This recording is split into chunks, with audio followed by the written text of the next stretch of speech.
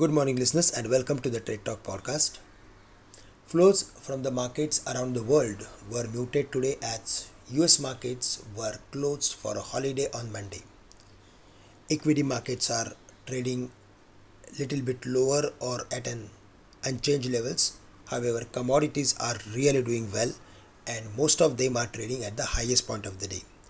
Aluminium, copper, zinc, iron ore all are trading at the highest point of last few days, which is an indication that the China markets are doing well.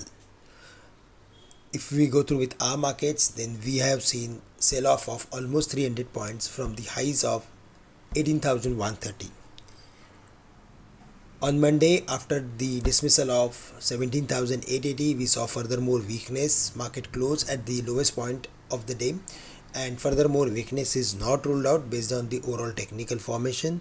But at the same time, we cannot forget that we are approaching to the lower boundary of the entire trading range, and support for the market is between 17,800 and 17,700.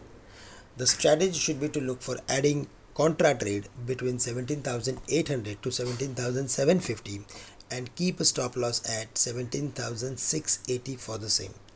We are expecting market to rebound after hitting the support zone to the levels of 17,900 or 17,950.